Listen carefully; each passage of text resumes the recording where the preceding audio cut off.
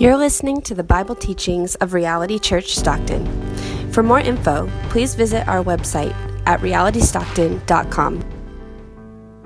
By way of reminder, our mission and vision as a church is to glorify God by making disciples of all people.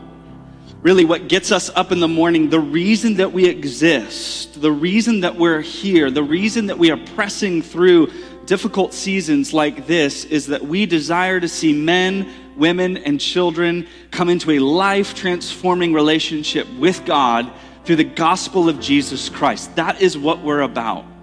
And an extremely important part of that mission is Jesus' call to all believers to be baptized, where those who have repented of their sin and believed upon Jesus for salvation are plunged into the waters that symbolize death and then are raised up out of the waters as a beautiful picture to the world of the resurrection life through Jesus Christ. And this is the way that we express to the watching world, our friends, our family, our neighbors, our co-workers, those who are watching, that we have been united with Jesus Christ in both his death and his resurrection, that we truly are new creations through faith in Jesus Christ. The old me, defined by sin and brokenness, has been buried, and there lies in the grave, and the new me, identified by righteousness and life, has emerged. The waters of death are transfigured into waters of grace and life. And today we are dedicating our entire service to celebrating that good news that has been extended to all people. In the book of Acts, we see an extremely compelling account of Philip and the Ethiopian eunuch. It's found in Acts chapter 8, starting in verse 26. An angel of the Lord said to Philip, "Rise and go toward the south to the road that goes down from Jerusalem to Gaza." This is a desert place, i.e., somewhere no one wants to go. And he rose and he went. And there was an Ethiopian, a eunuch, a court official of Candace, queen of the Ethiopians, who was in charge of all her treasure. He had come to Jerusalem to worship and was returning seated in his chariot. And he was reading the prophet Isaiah. And the Spirit said to Philip, "Go over and join this chariot. So Philip ran to him and heard him reading Isaiah the prophet and asked, "Do you understand what you're reading?" And he said, "How can I unless someone guides me?" And he invited Philip to come up and sit with him. So the passage of the scripture that he was reading was this: "Like a sheep, he was led to the slaughter. Like a lamb before its shearer is silent, so he opens not his mouth. In his humiliation, justice was denied him. Who can describe his generation? For his life is taken away from the earth." And the eunuch said to Philip, "About whom, I ask you, does the prophet say this? About himself or about someone else?"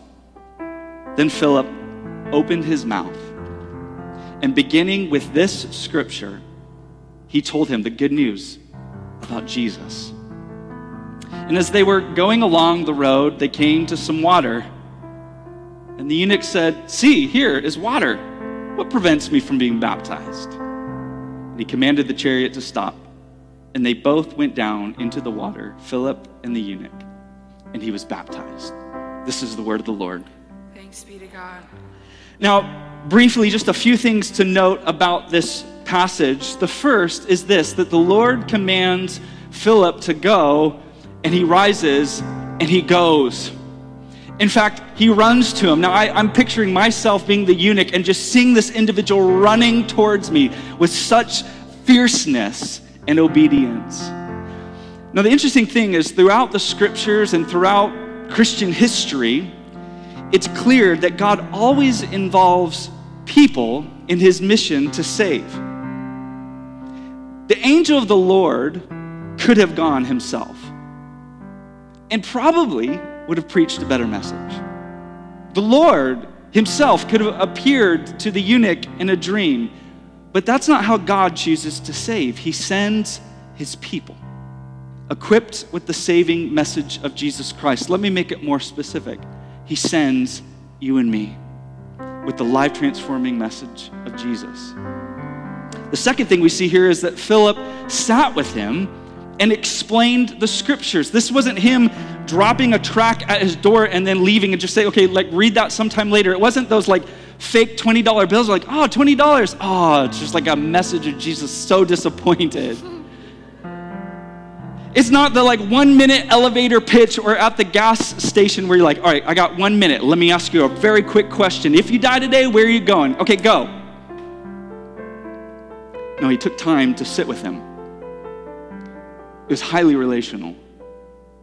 And we, as a people, believe that the most faithful way to share the message of Jesus is by being willing to share ourselves, our time, our care, our lives. The third thing we see is that also, verse 35, that Philip opened his mouth. And beginning with this scripture, he told him the good news about Jesus Christ. Philip takes the timeless word of God and applies it to this man's life. Beginning with this passage, he shows him how it points to the message of Jesus Christ, that Christ came into the world to save us from sin, to die the death that we deserve, and to rise from the grave so that we could receive new life and eternity in him. He speaks the message. Here's the truth. It's not the message of our lives. It's not our example. It's not our relationship. It's not our time. It's not our care that saves people. It is the timeless message of Jesus Christ. Preach the gospel, and because it is necessary, use words. Fourth and finally, notice the urgency. I love it. I think Dr. Luke here, who's recording this, is going to lengths here to see the urgency. He tells him, go, and he runs to him. He's saved and he's baptized immediately. I love how the eunuch asks this question, what would stop me from being baptized right here, right now? And the answer clearly is nothing. What was required? Repentance and faith. And so they stop everything. They stop the show, and he's baptized. Now, I've talked to a lot of people that come up with a number of reasons why they shouldn't be baptized. I don't feel worthy. Or I've got these areas of sin in my life, or I don't know if I know enough about Christianity, or I'm not really sure if I'm saved. I got these moments of doubt in my life, or I don't know if I've been a Christian long enough. Or I've even heard the excuse, I'm not sure about the temperature of the water. I need it to be like a tepid 80 degrees. That's not how baptism works. If baptism was based on us being ready, it would never happen because we're never quite ready. Baptism isn't based on our circumstances. Baptism isn't based on our preparedness. Baptism isn't based on our worthiness. Baptism is based on God's saving grace. Amen. See, Philip goes into the water with the man and he baptizes him. And what this represents is that this isn't something that we do to ourselves. It's not about what we do for God. Christianity is about what God has done for us in his son, Jesus Christ. We don't offer to God our baptism. God offers baptism to us to be received by faith. Because remember, our baptism is a symbol of our salvation. And what it communicates to the world is that I am a helpless sinner that is simply yielding to the rescue and strength of another. Yes, I take the plunge, but I am not alone. I'm being held. I'm being carried. I am being lifted up. And so in the spirit of this urgency, we are pleased to celebrate with two brothers who are heeding these words of Jesus to be baptized.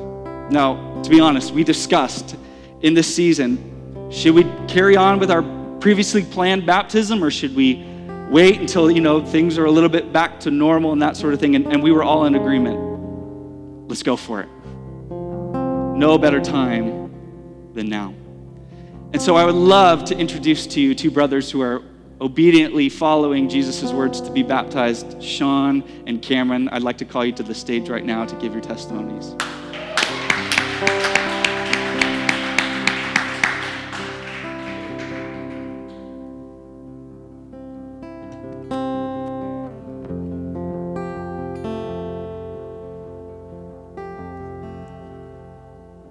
Hello,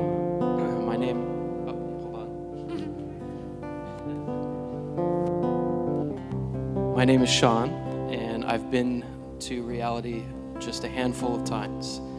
I had something prepared to share with you, but I thought it would be better if I spoke from the heart. When I came to Reality, I was in a period of deconstruction because I was raised in a very insular religion and community that claimed to have truth. And if I could just share a scripture with you in John 14:6, Jesus says, "I am the way and the truth and the life." And that's something that I believe. It's something that I share with my children. And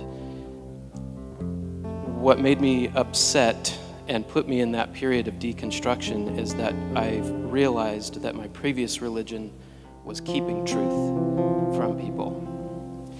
And it was heartbreaking to realize that. But in 1 Corinthians 3, sorry, I'm shaking like a leaf. I'm very nervous. It talks about the foundation that's laid, and the foundation is Jesus Christ. And your building materials on that foundation, they might be burned up when the fire of persecution or testing comes, but we all have the opportunity to build with fire-resistant materials. So yes, I deconstructed my previous faith, but my foundation in Jesus was always there, and I'm happy to be here to start building. And lastly, I'll move it on, I'm sorry. In John 10, there's a bunch of scriptures here in John 10, and I'll just kind of blaze through them. In verses 3 through 5, Jesus says that the sheep hear his voice, and he calls his own sheep by name and leads them out. And when I prayed, I got a very specific answer, and that's what verse 3 is talking about. Jesus knows you by name, individually, and speaks to you individually. And the prayer was answered very specifically. And Jesus calls himself the Good Shepherd, 11 through 15. He continues to call himself the Good Shepherd, and he says, "I know my own, and my own know me." So when I came to Reality, I was in my car tearfully praying that God answer my prayer and that I see truth. And I did. I came in, and it was an instantaneous feeling where I knew that my prayer was answered. I felt the call from Jesus. I listened to his voice, and just like the Ethiopian eunuch, why should there be any delay in baptism? Even though I was previously baptized, I was baptized into a religion that isolated and kept truth to itself, and now I feel like I can build and start spreading truth to other people. And I appreciate you allowing me to join the congregation.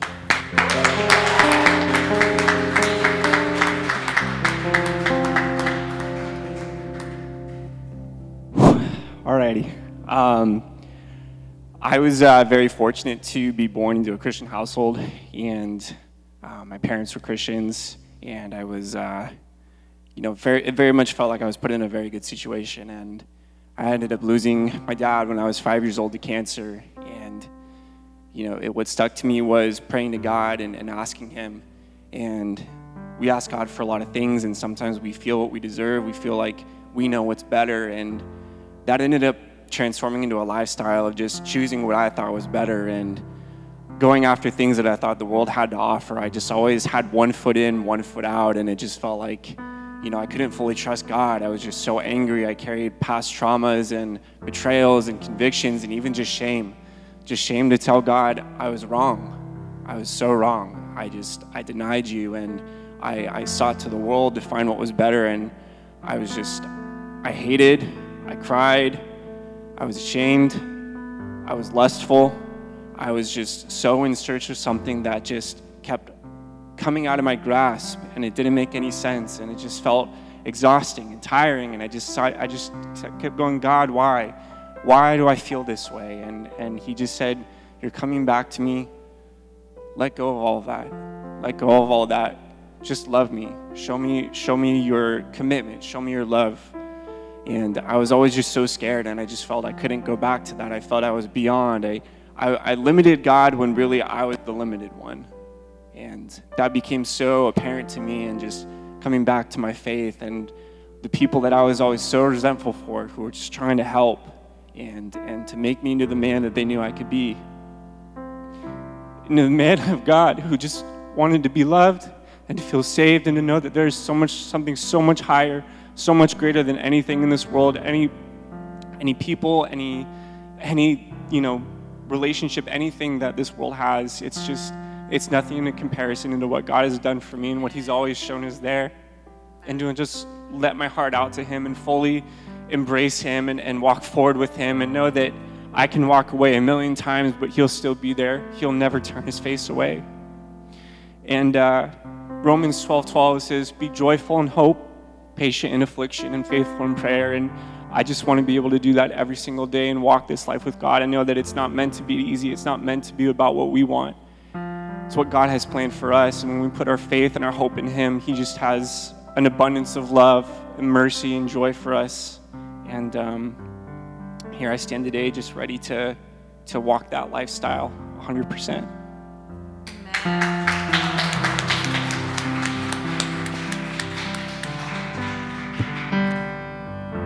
Brothers and sisters who are watching online, we want to extend the invitation to be able to stand with these brothers today and proclaim before the world that you've been united with Christ in his death and his resurrection. If you have believed upon Christ and you've not been baptized, we would urge you with the same urgency that's popping off the pages here to get signed up. Go to our website, realitystockton.com/baptism, or text in to 209-981-8099, or I don't know, find us somehow with that sense of urgency so we can celebrate with you as well. At this time, Israel, if we're able to pull up the Apostles' Creed, historically, this almost 2,000-year-old creed was read as God's people gathered, and particularly as they gathered to be baptized. This was the pronouncement of faith. And so what we're going to do together, especially Cameron and Sean, is we're going to recite this together. Are you guys in a position where you can see it? Okay. All right, and all of our leaders and family that are here today, let's recite.